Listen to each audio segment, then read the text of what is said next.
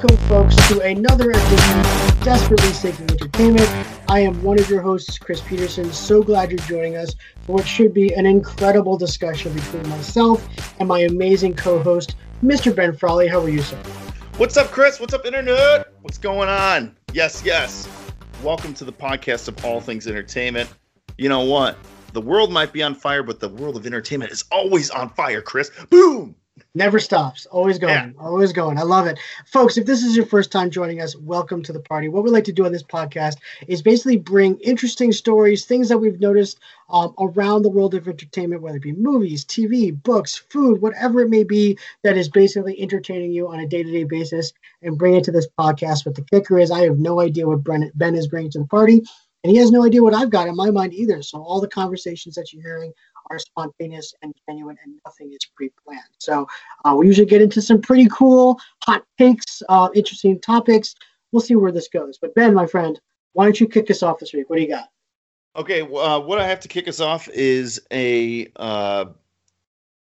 article about the Academy Awards revealed the list of new inclusion requirements for Best Picture eligibility. It's off of Geek Tyrant.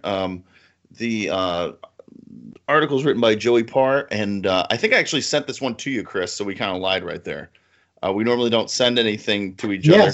Yep. But I sent this one to you because I kind of wanted you to take a look at it. So let me just break this down really quick for the people that are listening that haven't seen this. So there's on-screen representation, themes, and narratives.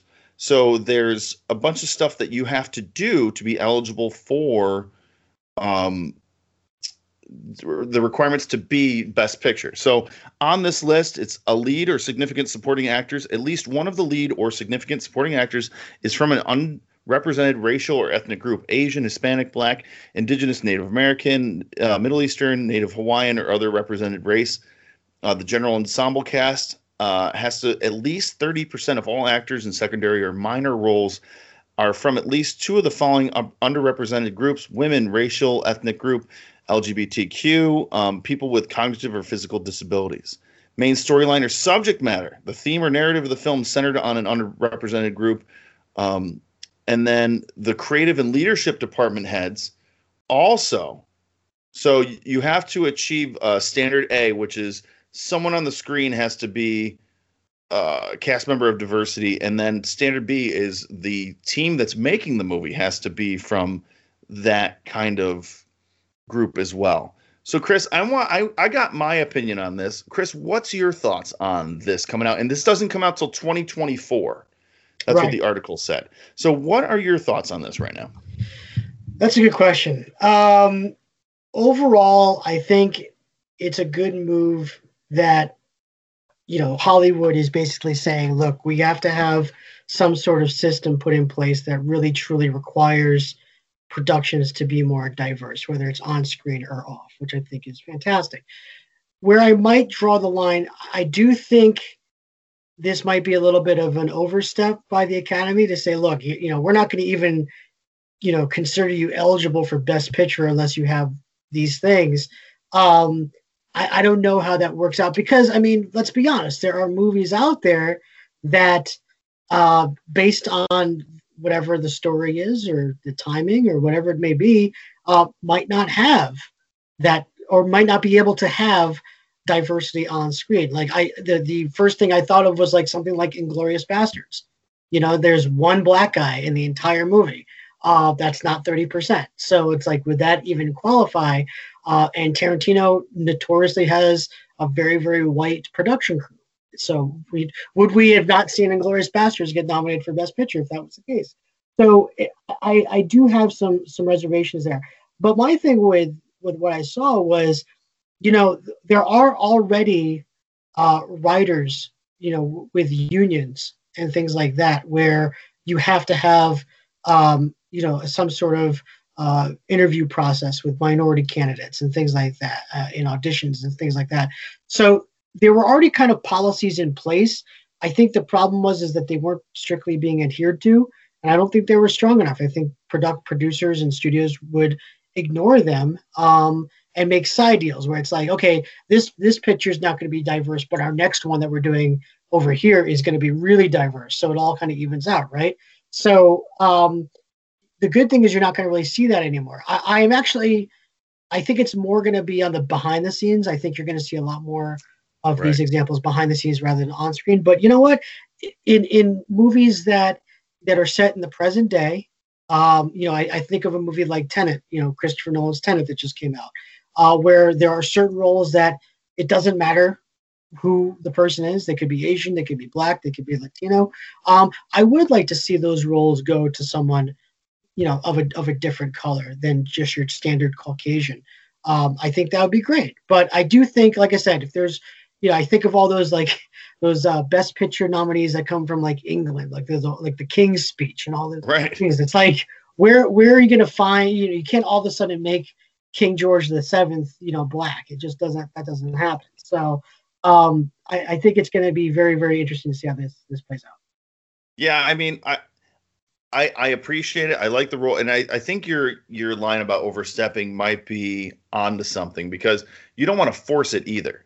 You know what I mean? Like, I know that, it was the mid 90s and Friends came out, which was a tremendous show, like a huge show. Not my fave. I was a Seinfeld fan, but not my fave. But, it's like, imagine forcing ethnicity onto that show. Like, it's like season 4, you have Chandler, Ross, Rachel, and Phoebe, and now here comes Token. Right. And it's just like, oh, here's this guy that we have to have on the show. And that's the joke on South Park, Token. The kid is Token. He's just out there, and they just needed him on the show. It's just really that's really sick. It's just, that's when it flips the script the other way, when you're forcing ethnicity. And I thought of another Best Picture, used Inglourious Basterds, but it just happened to be Tarantino. Once Upon a Time in Hollywood. Imagine recasting some of the Manson family as Mexican or something, and you'd be like, that's not the way it was.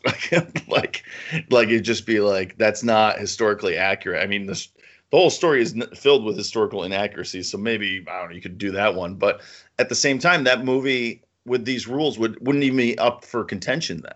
No, I mean, we got Bruce Lee, and that's basically it in that movie. So right. Yeah, no, I'm with you. I mean, and when you mentioned, tokenism, I mean, that's what BIPOC people do not want to have happen. We don't want to all of a sudden get opportunities just because of the color of our skin.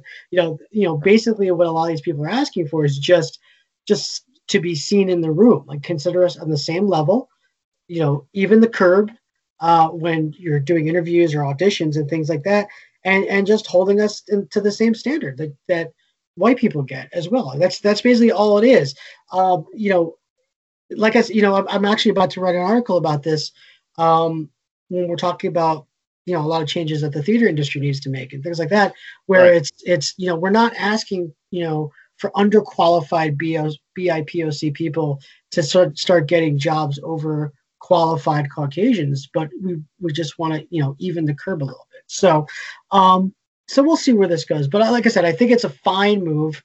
I think it's strong. I mean, it's like one of those strong ultimatums almost, where it really is going to force studios to really rethink how they hire. But yeah, I am afraid of that it's going to do something to the creative process that just is going to backfire immensely. Right. Yeah. And I think you're right. It comes from on high. It comes with these producers, the studio heads, and then also the voters. How about have rules on the voters? Because they're the ones that are voting these terrible movies still to be Best Picture and everything. There's great nominees. We've come a long way in 20 years where we have some good nominees, but they don't win. You might have a cool movie that, oh, here we go. But I don't know. We've been doing this pod for a while, Chris, and still our movies of the year, a couple of them haven't even been nominated.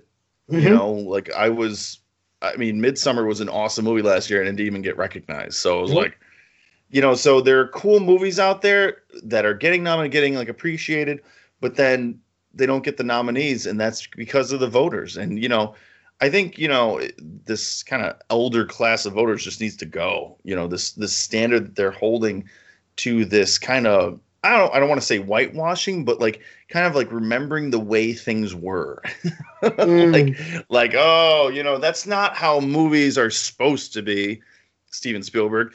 They're supposed to be seen on a big screen and they should have a 4-week run. And it's like, no, how about no? Like, how about like I'm watching some of the best entertainment on my small screen at home ever, even during this quarantine. You know what I mean? Finding shows, and it's like I can't believe some things are nominated, some things aren't. So I don't know, Chris.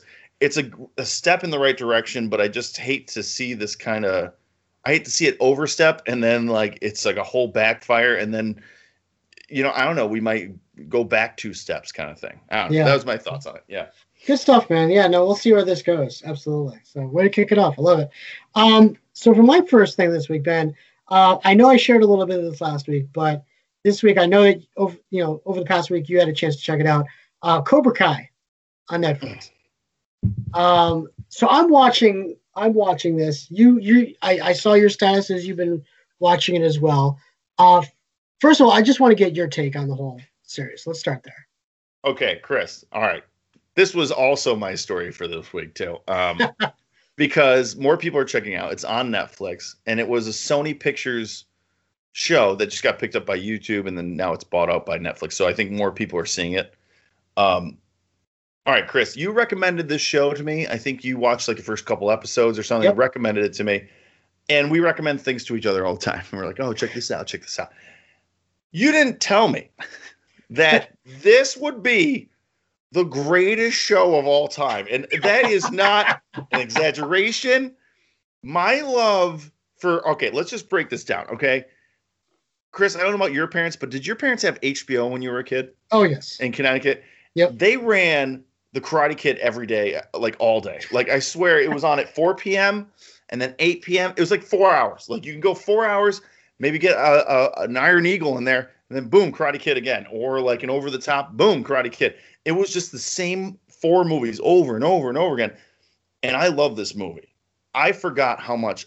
All right. 1, I love the characters. Mm-hmm. 2, I don't. The way that they're remaking this and reimagining this is not a rehashing. This is not a like. There's some fan kind of favoritism in there that are just fan appeal stuff. But for the most part, they're taking these characters 1,000% real. What would really happen 30 years from the last movie? Where did these people go? And did you realize that this show was written by the guys that wrote Harold and Kumar? I did not. I had to look that up, and I saw that afterwards. I was like, yeah.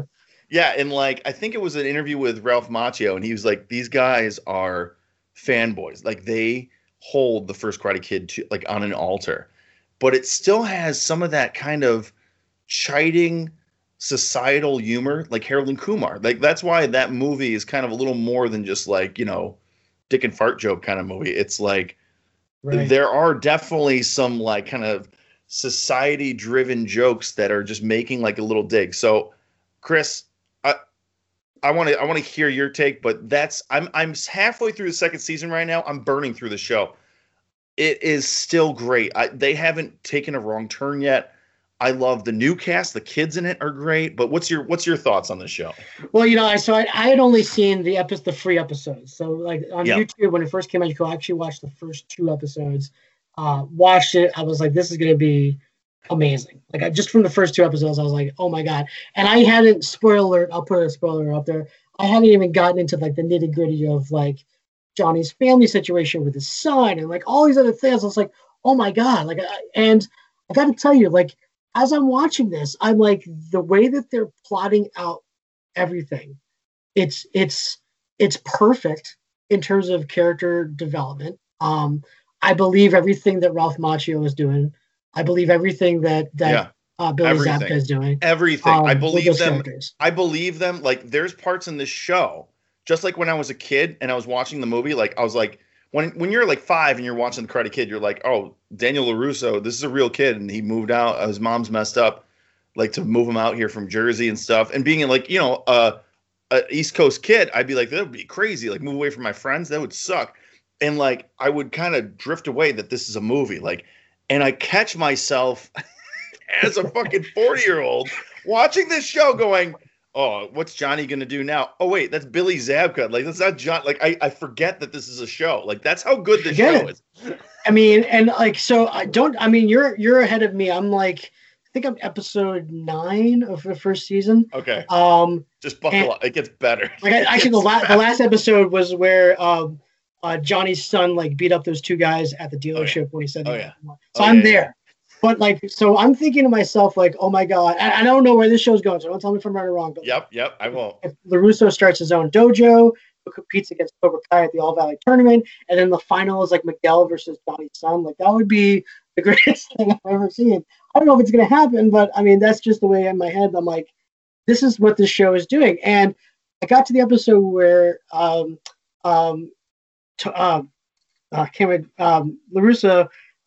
his character puts on his like gi for the first time with the headband. I lost my mind. I started pumping my fists in the air. I think I got a little teary when that music hit, and I'm like, I'm just like, I'm in heaven with this show. And I love the first movie. You're right, it was on HBO. That movie, and like, remember that Sean Astin movie, Toy Soldiers, where like of course, I showed that all the time too. Watch the shit with Will Wheaton. Yeah, of course, I've seen that movie a million times. That was the other one that was always on. I'm watching this, and then like Karate Kid Part 2 was one of the first movies I saw in the theater. Same here. Same here, there bro. You go. Same here. There you go. I'm losing my mind with this thing, and it is one of those things. And the reason why I brought it up was it's perfectly written. The characters are great. The kids are phenomenal. I love what Lip turns into. Like I don't want to spoil it for the audience. No, don't spoil that, because that transformation. We've talked about De Niro gaining weight and Raging Bull. The transformation of Lip to, I don't want to even say his name, is so epic. And I was like, oh my God, is that the same kid? Amazing. And like, I hate the bullies on this show. Like I was like feeling like palpable hatred towards them, just like I felt hatred towards Johnny and the Karate Kid. But as I'm watching this, I said to Nicole, I was like, it is so improbable that this came from Karate Kid. Like how Karate Kid set up this amazing series. If you told me that Karate Kid, there's going to be a sequel Netflix TV series about what happens to these characters, I'd be like, I don't think it's going to be that great. It sounds terrible. Yeah, right. But it's just been amazing. And then it got me thinking, like, is this going to become a thing now? Like we all see that there's these revivals and these reunion shows and things like that, but we haven't really seen anything like Karate Kid yet, where you truly take a property from the 80s, reinvent it, rehash it, and then throw it out there, and it's this whole brand new thing. And I'm started thinking about, like, could you do something like this with the Goonies? Could you do something like this with E.T.? Could you do this with like Stand By Me? Like, is there an opportunity to revive these the Breakfast Club? If you said to me, like, we're doing Netflix is going to greenlight a Breakfast Club sequel series, like, at this point, I'm kind of in on it all, right? Well, I mean, that's how this is working. Is they're treating Karate Kid like the Breakfast Club. Like they are the character. Johnny and Daniel are the characters from the Breakfast Club. Like you could see Brian, you could see Emilio Estevez's like character growing up and owning a car dealership. Yep. You could see Brian going to work in like an engineering field and like failing out after his wife divorces him. I mean, you can see those things because those are real built characters. Where in Karate Kid 1, there's a lot of 2Dism. It's black and white. It's just like, Johnny's the evil guy, Daniel's the good kid. Let's do this. You know what I mean? Mr. Miyagi versus crazy. Like the whole thing is just like awesome. It's just, but Chris, all I gotta say is just buckle up for the last moment of season 1. That's all I gotta say to you. That happened. I was sitting in bed with Katie watching it. I think I woke up Deacon. I was like, "Are you fucking kidding me?" I stood up. I stood up and screamed, "Are you fucking kidding me?" Like at the top of my lungs. And it was like 11:30 at night on like a Monday. And I was like freaking out. Like, Chris, just buckle up. The show gets better. I can't wait to see. One thing, I don't know if this happens. One thing I will say is the reason why I brought this up, Chris, and I don't know if you saw this. I want to keep talking about the show, but the reason I brought this up is Elizabeth Shue came out publicly and hinted that she might return. If that happened, I'm going to jump. I'm going to rip all my clothes off and run down the street. Like, I don't know what I'm going to, because they've definitely hinted at her character. Oh, they talk about her endlessly. Like, yeah, they talk about her. They show clips from the movie. everything. And they're both, I love how they're still pining after her, even though they're both been married or married currently. I love how they're still like, yeah, she's the one that got away. I love it so much. Like, even though like Daniel has like 2 kids, he's successful. He's like, yeah, Allie, Yeah. thought that she was the one. Like, and Chris, like in season 2, there's like these monologues. How about the monologues, Chris? Like the writing, it's not like 2D characters like, Johnny's here, Daniel's here. And it's like, they're going to look at each other and then they'll tease it off. Like, the reason why I like this show is when Johnny and Daniel first meet, it's so awkward and uncomfortable. And the writers and the actors play with it. Like, Johnny walks into the dealership. He's like, I just want to get out of here. And Daniel is just like this kind of, I don't know, he's trying to be nice, but he's kind of being a dick. And you're like, man, Daniel's being such a dick. And it's awkward, but you can't take your eyes off of it. The writers aren't scared to play with that kind of tension in the air. It's a drama at the highest level. And I can't believe I'm saying this about this show. It's just like, you have to believe it to see it. Like, and you're sitting there. Like, I remember in that scene, you really feel for Johnny. Like, you feel for him. You're like, oh yeah, you're like, F you, Daniel. Like, yeah. And he's like, hey, come on over. He's like, oh, this is the guy you kicked his ass. And it's like his cousin from Jersey. And it's like, oh my God. It's well, see, like I wonder when I watched the pilot, and I said this to my wife. I said, there has to the balance between Daniel's story and Johnny's story is perfect. And I'm wondering if the initial plan was to concentrate mostly on Johnny and have Daniel be this overarching character that you see every now and then. But I love the balance now between the two of them. I think it works perfectly. Like, yeah, every other episode, you know what I said to Katie is, Chris, you ever see the movie Warrior with Tom Hardy? Yes. The UFC fighters, they're both brothers and stuff, and they get pitted up at the end. Mm-hmm. And that movie's like, it's a great, I think it's a pretty slow movie, slow burner, great flick. But at the end fight, spoiler alert, I guess, but at the end fight, you don't know who you're rooting for. You're kind of rooting for both of them. You got like the teacher, you got this guy that's just kind of like a brawler, that's like a bouncer at strip clubs, but they both kind of a heart. They have a shitty dad, and then they get pitted against each other. And at the end of the movie, it doesn't matter who wins. Like, and this show, I don't know if they took a page from that or what, because this show is building us to the ultimate showdown. like Rocky and Apollo Creed, I don't even give a shit. Like, at this point, if these guys go at it, I don't even know what I'm going to do. Like, if they just said Billy Zabka and freaking Ralph Macchio are fighting at UFC 300, I'm ordering it tomorrow. Like, I'm in. Like, I'm totally in. I'm going to buy it for like $160. You can come on over. We're going to have a party.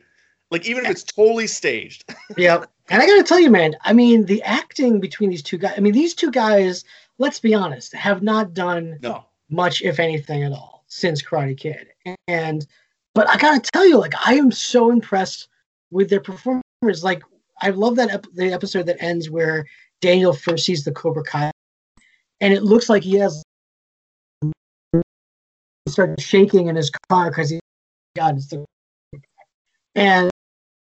and obviously the stuff that Billy Zabka is just fantastic. It's amazing to see these two guys. I got to be honest, like, as soon as I'm done with season 2, I have not gone back and watched the Karate Kid again, but I want to go back and watch the Karate Kid just to see if it changes my whole perspective on watching that movie. I can't wait to do that. I also love the fact that they have barely mentioned Karate Kid Part 3, except for the bonsai trees, which I'm wondering is that a dig at Karate Kid Part 3, the most preposterous thing? Well, that movie. I mean, well, all right. So, correct me if I'm wrong. Okay, it's been a minute since I've seen Karate Kid Part 3. It's preposterous. Yeah. All right. They got to climb the hill. Is it Hilary Swank? They got to climb the hill and plant the bonsai trees on top. That's the next Karate Kid. Oh, that's 4. That's 4. Oh, 3 is where it basically begins with them getting off the plane, coming back from Okinawa, and John Kreese is like back as kind of like he's trying to get the Cobra Kai studio back up and running, because apparently his loss at the tournament like destroyed his dojo, Right. Like he has nothing. And he basically recruits one of his former students who's now this like ridiculously nefarious rich guy. Wait. The guy with the ponytail, right? Yes, yes. Okay, I remember that guy. Yeah. And so, but like, you know how in each movie there's a lesson, whether it's wax on, wax off. In part two, it's the drum. In part three, it's the bonsai trees, where Daniel learns how it's all about like planting your roots and planning your future and shaping who the person that you want to be. It's preposterous. It really is ridiculous. And at this like confrontation between Daniel and basically this rich guy's like protege that he's basically, you know, it's basically Rocky Five. So it's like you think like Tommy Morrison. Tommy Morrison is like this kid who bullies Daniel and throws Mr. Miyagi's treasured bonsai thing off a cliff, except it lands on a ledge. And it's this really climactic sequence. Oh, yeah. Can't believe I'm talking about Karate Kid Part 3 this long. I know. I can't believe this show is this good that it's getting us into talking about these terrible movies. So anyway. But yeah. Let's talk about acting. All right, so writing is off the chain. And just the pace of the show is great. Amazing. I just love the interplay of the kids and those two. You know what I mean? If either of those parts falls, you know what I mean? If the adult thing gets weak or the kid story gets weak, it's done. And both stories, I'm interested in everyone in the show. Mm-hmm. Like hands down. I'm going into maybe episode 5 of the second season. I'm still all in on everyone in the show. That's crazy because there's no good or bad guys. I'm into every character. And can I say this? Like Ralph Macchio really hasn't done a lot. I think he was on the show Evil Betty for a while. Oh, okay. Or something, and that was like one of his comeback. Like, I watched the GQ. You know, they have those videos where they go through someone's career and stuff. Yeah. And so he went through The Outsiders and did all that, and then really the last big thing he did was My Cousin Vinny, which I just rewatched. Right. Which is still great. Which is still a very extremely funny movie.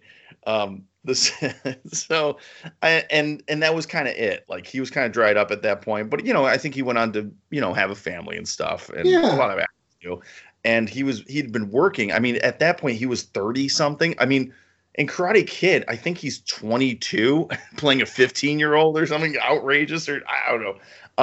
So anyway, can I say this though? William Zabka, acting his ass off. Oh yeah. And can I say this? I don't think it's going too crazy. I've missed him as an actor, as the heel.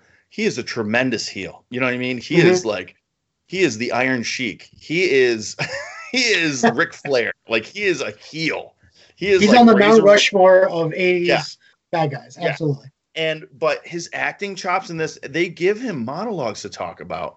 He's tearing up in season. Wait till season 2. He starts going for it, and you're like, I want more. Like this guy is a great actor, and I think, he definitely got typecast into the heel because in Just One of the Guys and Back to School. I mean, he is the heel of all heels in those movies, and in this show, I feel for his character so much. Even at the jump, when the show starts, you're just all in, and you're like, oh my God, this guy's decimated.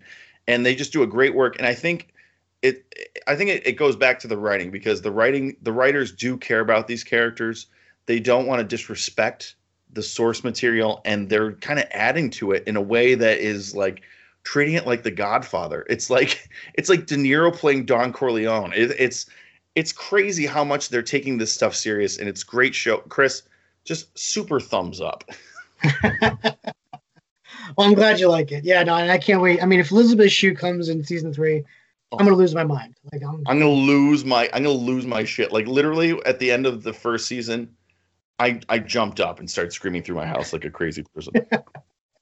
Awesome, man. Awesome. All right. Well, what else you got this week? I know we both had Cobra Kai, but go ahead.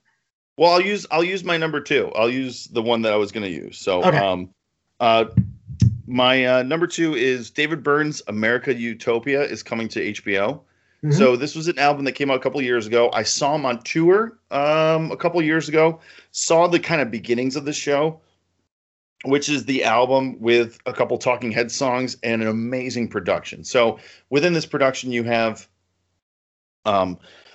all the instruments played by over, I'm going to say close to 20 something people on the stage, background singers. They're all dressed up in gray suits, no shoes, and they're all dancing in sync, choreographed dance. It's amazing. David Byrne's voice is, I'm going to say, better than it was when he was younger. Like, I mean, the notes he hits at the end of the show were so crazy. I think I've talked on the podcast. I spoke on the podcast about this, like how, I mean, they played like Burning Down the House at the end of the show as like an encore. And when I saw him 15 years ago, he didn't play that song because it's a high pitched song. And he hit that at the end of the show after seeing like crazy operatic music. The guy has to be 70 something and his just stamina is out of control. It's coming to HBO September 10th. And Uproxx had this article that said, yes, every American should be forced to watch David Byrne's American Utopia. So it's not only a show. So what I saw was just the music. And I think it's kind of in development. At that point, 2 years ago, I think he was probably developing what we're going to see. And there's a lot of social commentary in there. Mm-hmm. And this production or this film production of this is actually directed by Spike Lee. Oh yeah, that's right. Mm-hmm. And what is crazy that they revealed during this that what's really striking is Byrne stopped performing in February of this year, so it's impossible to watch without thinking. So sorry, I'm reading the article out loud. So before the show starts, David Byrne comes out and he does a kind of monologue song about all the black people that have been killed by police. And this show stopped before February. Right. Meaning he did this before George Floyd and all the others that we've lost, like at the hands of policemen, and Black Lives Matter and everything, which is shocking. Mm-hmm. Like, I mean, it's not that shocking because David Byrne's always been kind of an activist and kind of had his like pulse on a lot of things that are current and just not scared to use his voice for giant kind of political speeches and stuff, like going through his whole career. But it's pretty wild. Like it kind of reminded me of, when oh my God, I was watching the comedy. Who's the Eric Andre? He had the kind of commentary up front too about police brutality. And it was like, oh my God, this was recorded in December. So, what is going on today with all the protests, even up near me in Rochester, I think has been on the surface, just bubbling, just ready for something to happen. And of course, being quarantined in our houses doesn't help either. And so I can't wait to see this production of, this concert that I saw a couple years ago, which is great, directed by Spike Lee. And to me, David Byrne, Stop Making Sense, Talking Heads still is pretty close to the gold standard of what a concert movie should be. Mm-hmm. The Last Waltz by the band is a great one too. And just how things are filmed and how music is filmed, it's really hard to kind of top those. So, Chris, are you excited for this? Are you going to check it out? Oh, absolutely. Yeah, no, this had all the buzz when it was running in New York, and didn't get the chance to see it, so I'm really excited about it. Yeah, I mean, it's you're spot on with David Byrne's vocal stylings and his ability. I think because he always had like an older sounding voice anyway.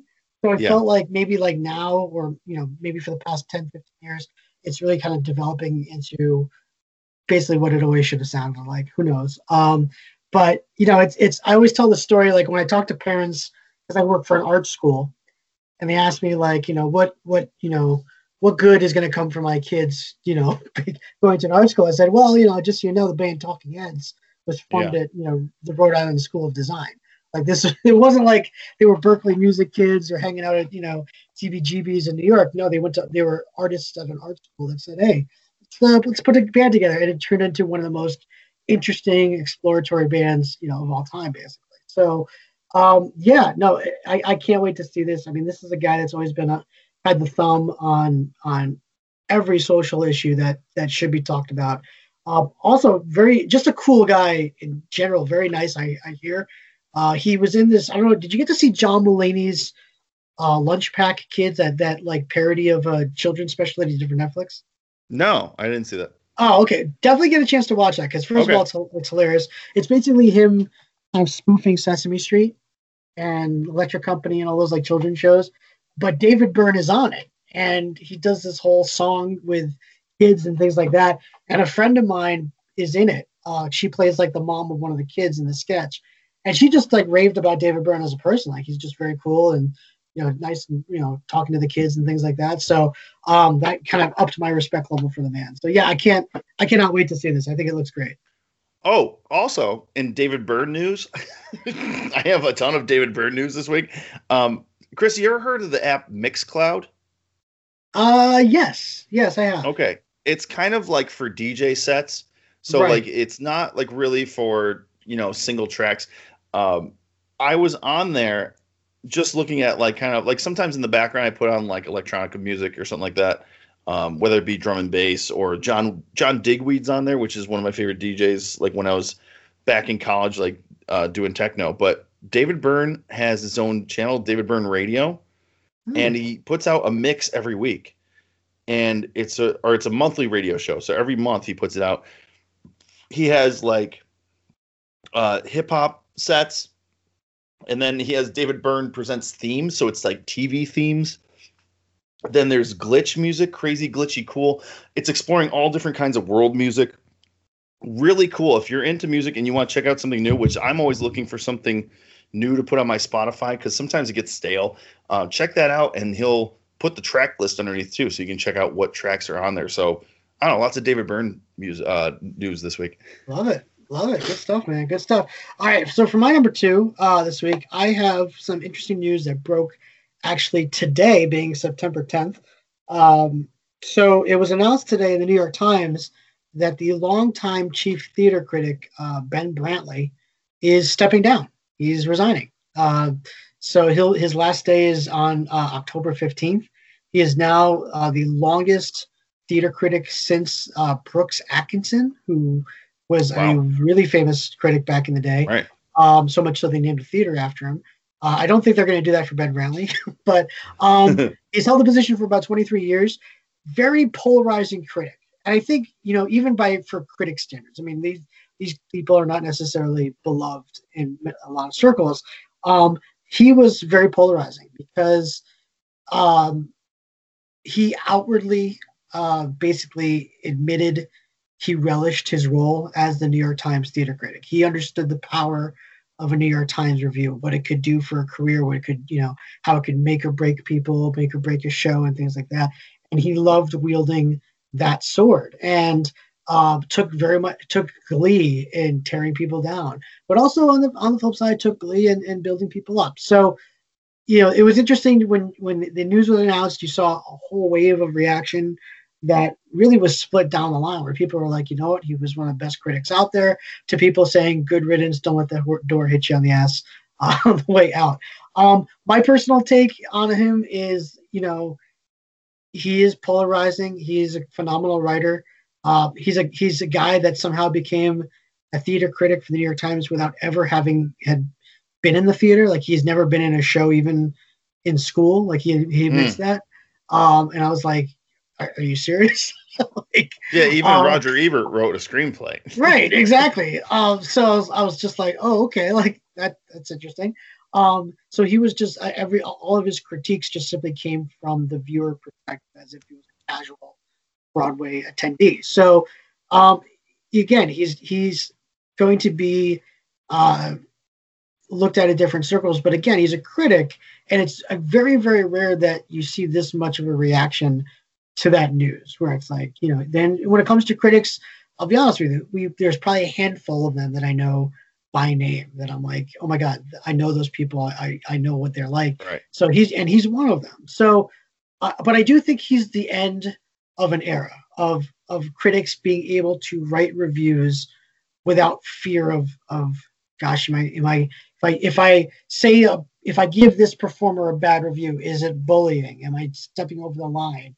Can I literally say that they're terrible in the show without getting social justice people, rising up against me and things like that, which you're now seeing with a lot of critics and reviewing. So I think it's going to be interesting to see where this industry of theater critique or critique in general, where it goes in the next century, because I do think that that line is breaking down. Ben, I just want to get your thoughts on that. What do you think about, I guess, criticism for any of these genres, movies, theater, art, whatever, food, music? What is your state on that right now? You know what? It's all right. Listen, I'm sitting here on a podcast with you as like a critical a-hole about everything. But when I read, all right, I have a standard for like when I read reviews. I do subscribe still to RogerEbert.com. I do love the writers that are on there. This is what I hate. You want to hear what I hate about when I read like a critique about a movie or a show or anything like that? Is I hate when I know that you have to give the synopsis of the show, right? I know that you have to give like a little bit of it. I hate when a review just, starts with a little blurb. It'll say like, this show could have been amazing, but it doesn't really pan out in the end. And then it'll state the main character's like name. It'll state where they are living. Then it'll state what the problem is and what their journey is. And then it'll break down like the first act, second act, third act. And then the whole review is just a plot synopsis. I hate that so much because this is what I do. I'll read your first paragraph, skip all that because I want to kind of see this movie. That's why I'm reading your review. And then I'll go back to the end paragraph, which usually surmises something. And that's what I'm there for. I'm not there for the, synopsis because what's the point? Like maybe I'll read that after I'll watch the movie. But even then, why am I reading a synopsis of something I've already I hate that so much, Chris. I love critics that like actually have an opinion about something. So you know what? I don't know. I kind of like it when someone is opinionated and is not scared to say something about it and not just give me a plot synopsis of the movie that they're critiquing. Right. Exactly. Yeah. Exactly. So we'll see. I mean, with the print industry obviously dying and there being less publications, I do think, we've kind of seen the last of these big critic hirings and things like that. So it'll be interesting to see where this industry goes. But I'm crossing my fingers that the New York Times breaks with their tradition of hiring really just white men in this position and really look to being inclusive with their next pick. So, like Chris, are you available? Is that what you're saying? Well, so I don't want to go there, but I was just saying, do you really want to? Do you want to replace a polarizing figure with another polarizing figure? Yeah. Who's Asian American? Exactly. I cover all the bases, New York Times. Yeah. Although I did tell the theater editor there to F off, so I don't know if I'm going to be in good graces, but we'll see. Yeah. Well, that happens. Exactly. All right, man, what else you got? All right, for the grand finale this week, you ready? Yes. Comicbook.com. Tiger King series with Nick Cage as Joe Exotic in development at Amazon. So this is the second Tiger King series.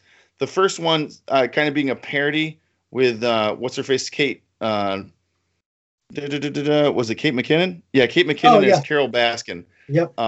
This is a different one. That's an NBC-driven one. This one is off one of the streaming services. Could be a little dangerous. Just like Joe Exotic and Nick Cage. Boom, could together. Coming off your internets. Yeah, and so let's see if there's anything. All right, so if you somehow are the rare Nick Cage fans that hasn't seen the Netflix series, here's the Tiger King synopsis. Oh, it's just the actual synopsis of the Tiger King. So, Chris, are you excited for this like I am? Of course. Of course. It's one of those like, this is if I ever needed a distraction from the world, getting into the Tiger King, multi-universe, if it were, I'm all for it. I mean, Carol Baskin's gonna be on Dancing with the Stars this year, so I mean, like, count me in. So, but when you combine Joe Exotic with Nicolas Cage, it just feels perfect. I mean, I remember when I was watching Tiger King for the first time, and everybody was talking about like who is inevitably going to be playing like Joe Exotic in the Joe Exotic biopic, and everybody was saying like Matthew McConaughey and all these other people. I'm like, no, Nicolas Cage. No, it just makes sense. Nick Cage. You need someone that. Listen, I mean, I know Nick Cage is an actor. I know he's from the Hollywood. He's Francis Ford Coppola's nephew. I know these things, right? Mm-hmm. Been in a ton of movies. He's acted with Cher on the screen. He's won Oscars. but he still might be a crazy person that might go crazy at any second. Right. And you need someone like that playing Joe Exotic, just like, all right, I'm working in this zoo. I know it's a zoo. We got cages here. We got weapons to protect us from the tigers, but Joe Exotic might go crazy at any second. Just let one of them out. I love it. Yeah. I'm in. Yeah, I'm in. And I don't even care if he tries to do like a Joe Exotic impression. Like, need to get don't go for accuracy. Just capture the essence and go. I think he needs to do lots of drugs. And that's not a twist of the arm. So, it's like get into it. I love it. I can't. Could you see him getting like a tattoo to kind of totally like fit the part and stuff? Just really go for it. And then I want to see like the Hearts of Darkness documentary that like captures the filming of this series. Like, give me that. Like, give me like what they did for Apocalypse Now. Give me that for this series, because I just want to see the process, because I just can't wait. So I think this should be a 15-part movie, mm-hmm. or a 15-part show, or a 15-hour movie. I'm going to go see all 15 hours in the theaters, just a marathon. And, speaking of Apocalypse Now, I think it should start just like Apocalypse Now starts. Like, mm-hmm. you got Nick Cage as Joe Exotic, the hair, and he's sitting he wakes up and he's like, he punches the mirror and he's screaming and stuff, and now there's blood everywhere. I think they should just recreate that scene with Joe Exotic. And then there's like a copter flying over for some reason. I don't know. I'm in. This is the end starts playing by the Doors. I'm all in. I love it. I love it. God, I can't wait. Good stuff, man. Good stuff. Real quick, for my final one before we get into YouTube, and I just want to throw this out there, a question to you. So there's a brand new show called Woke. It's on FX. It's on Hulu. Excuse me. And it stars one of the people from New Girl. It's a very interesting show. But I gotta be honest. So they had the season premiere on Hulu. I watched it, and I gotta be honest, I wasn't into it. I was just kind of like, I saw the trailer for that, actually. Yeah, and I just was like, like I see where they're going for it. It's definitely not your standard comedy. Definitely very, very deals with a lot of race issues and things like that. But I just wasn't feeling it. But at the same time, I feel like if I have to watch more of it. I have to watch these, episode 2, 3, and 4 just to see if it gets better. Ben, let me ask you something. Do you normally like give up on a show after one episode? Do you usually do that, or do you give it like 2, 3, 4 episodes, or even a full season to decide? Full season's tough. I'll give it 2 or 3. It depends on who. It depends on who's in it, who's writing. You know what I mean? Who's in it, who's writing. Really, like a couple weeks ago, we were talking about the what do you call it? Lovecraft Country. You know what I mean? And we know that J.J. Abrams and Jordan Peele, we're like, all right, we're gonna stick with the show. They're gonna take us somewhere cool. At least at the end of the season, there'll be a cool ride. You know what I mean? Mm-hmm. But here's my question for you, Chris. Okay, you ready for this? I'm glad you brought this up, because I was kind of like, I couldn't figure out how to get into this topic with you. Okay, so I know that productions shut down around the globe, around March. And we were hitting the end of content because our show Billions just stopped mid-season, which totally sucked, because they kind of film that like as it goes. In New York City, boom, you're shut down. And then we started getting to the end of everything. So the Joe Exotic thing came out. And then a couple other like seasons came out of TV, maybe a couple movies, like the who's the kid from SNL? The King of Staten Island movie came out. Oh, yep. Yep. Which was on the docket already. That was slated to come out. It came out.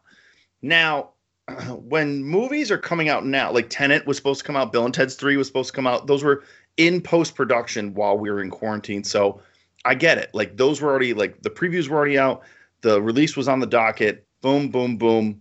Released, just to VOD, whatever it is. Mm-hmm. Now, here's my question to you, and why I bring this up. Do you think we're getting shows that sat on the shelves for a couple years because they were okay, and in normal times while productions are running, they wouldn't stand a chance against like heavy hitter shows? That's actually not a bad theory, and I believe it. Like, I'm not saying that about this show, but like Lovecraft Country. Mm-hmm. Have you kept up on that show? No. All right. Well, I'm on episode 4, I think I watched.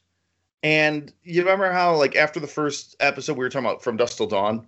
We were Yep. talking about that, how I'm scared this show's going to run into that, where it's like they have the social commentary, kind of like awesome ethnic cast rocking at you.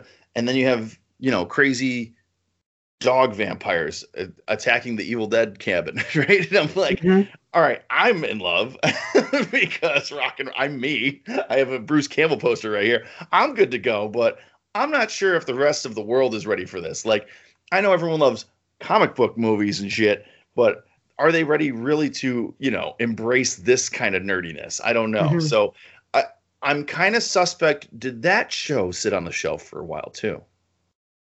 Yeah, that's a good question. I mean, I do know that, like, what is it? On Disney Plus, there's a movie that came out called Magic Camp, and it's got like Adam Levine, or is that his name? Adam Levine from all the Pitch Perfect movies. Maroon 5? No, it must be a different. Oh, I know the Workaholics kid. Yeah, Workaholics guy. Yeah. And then they've got the girl that plays Britta on Community, and Jeffrey Tambor is in it. I know that movie was filmed like in 2018. So Disney sat on this thing for literally like 2 years before they even released it. So maybe we're starting to get material that has been shelved, for various reasons, and it just literally because we just need content right now until Hollywood gets back up and running again. So I believe that. Yeah. So are we going to get the Best Picture nominee of Delta Force 3 or something like that? like it went to VHS in 1987. No one saw it, but now we're releasing Chuck Norris's lost film. And then boom, it's the Best Picture. I mean, it could happen because, literally Tenet, it's going to be Tenet versus Bill and Ted's, Bill and Ted 3. So that's it. Yeah, I can't see another movie, or King of Staten Island. I mean, those were the movies that were slated to come out that just happened to film right at the end, and here we are. Those are ones that I can kind of tell you that were in the can. The previews were out, and then we went into lockdown. You know what I mean? Right. The rest of them, I'm kind of getting on the suspect train. Like, what's going on with this show? It's okay. It's pretty good. I don't know if I would release it to HBO, but, maybe this would be like a, after The Sopranos, tune in for, I don't know if this would be your front runner, post Lord, freaking Game of Thrones front. I don't know. I'm kind of, I don't know, Chris. I as a critiquer on this podcast, I'm going to keep my eye out. I feel like, Chris, we got to come up with a term for this. Like we got to label when we come across a show and it's like pretty good to start. You're like, oh, it's a cool premise. And then like fifth episode, you're like, oh, it's jumping the shark. When was this made? And then you Google it and it's like, it was 2 years ago. This was on the shelf for a while. Like a shelf sitter or something that. We got to label them something. A dust collector. A dust collector. They blew off the dust on this one.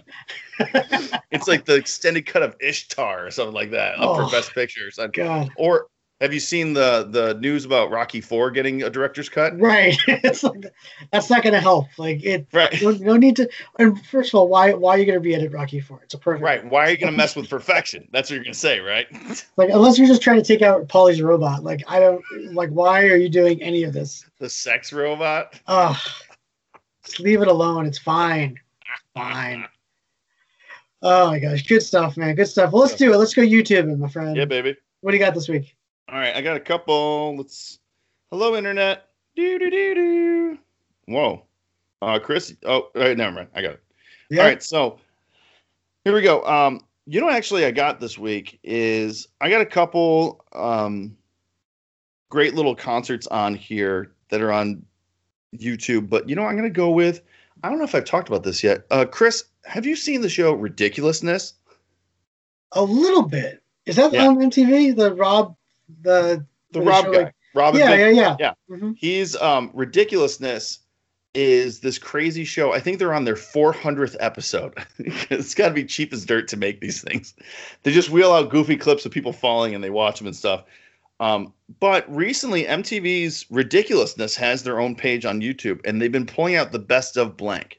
So it's either like the best of Falling, the best of Rob, the best of, Chanel, like all these things that are like kind of like they have a back to school one, and that's the one I highlighted here. It's a 21-minute video of the best or worst of back to school ridiculousness. And it's kids back at school doing like, stupid drunken college stuff, or like kids on the playground just doing a-hole stuff. I love how MTV is releasing this to YouTube. I think that they've kind of cracked the code as far as, okay, we can release this on our cable network over here for all the people that are on cable. But then also as clips come out, we can kind of compile a bunch of these clips, and we'll get tons of YouTube clips or hits too. So I think they're double monetizing one property, and I think it's kind of genius. It's something that I think that Tosh.0 never figured out, that they could have been doing that the whole time. They could have released the show to Comedy Central and then released a clip to YouTube. Now they're just coming around to releasing that stuff. So that's my recommendation for the week, is Ridiculousness on YouTube. Nice. I'll definitely check it out. Actually, for my YouTube, and something similar, Ben, I know that you're a Patriots fan. Oh yeah. I mean, even though he's playing for the Patriots, I'm sure you still have love for Rob Gronkowski and all his antics. Always. Well, my friend, he has started a YouTube channel, and it's called The Gronks. And it's basically him and his brother and his brothers, the Gronks, because there's 4 of them. And it basically documents like them getting into different hijinks. So there's one that's called the Beer Pong Challenge, where it's basically the Gronkowski brothers versus like these YouTube personalities and things like that. But it's them playing beer pong. And then it's like the Gronks go fishing for monsters, and so they go to like deep sea fishing, like I think they're fishing for like sharks and things like that. It's ridiculous, and each episode is like 15 minutes long. It's the Gronkowskis at their finest. So if you love this stuff, you're gonna love it.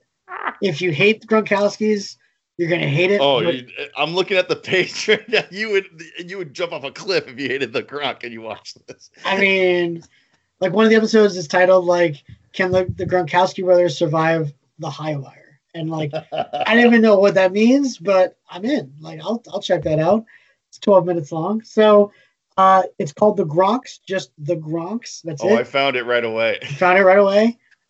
Just enjoy. I've watched all of them. I subscribed. I haven't even watched the video. I subscribed. I'm just in. Yeah, there it is. One of Bobby's buddies, Lamar, who works at the casino. I don't know what he does there, but he had a picture with the Gronk at the Turning Stone up here, and I was so jealous. That's awesome. Because like the whole Gronk, they live up near Buffalo, right? Or they used to. I think so. Yeah, they're from there. Yeah, right. They seem like they're upstate New York boys. So. Yeah, and all that it encompasses. Yes. Love it. Well, good stuff, man. Good stuff. That's going to do it for this week on Desperately Seeking Entertainment. But Ben, thank you so much, my man. I appreciate it. You can find all these podcasts on the Onstage Blog Podcast Network at onstageblog.com, where we have all of our podcasts. So definitely check those out. Also, this podcast can be heard on Spotify, Apple Podcasts, and Google Podcasts. So definitely check us out there as well. But Ben, again, man, thank you so much. We'll see you right here next week on Desperately Seeking Entertainment. And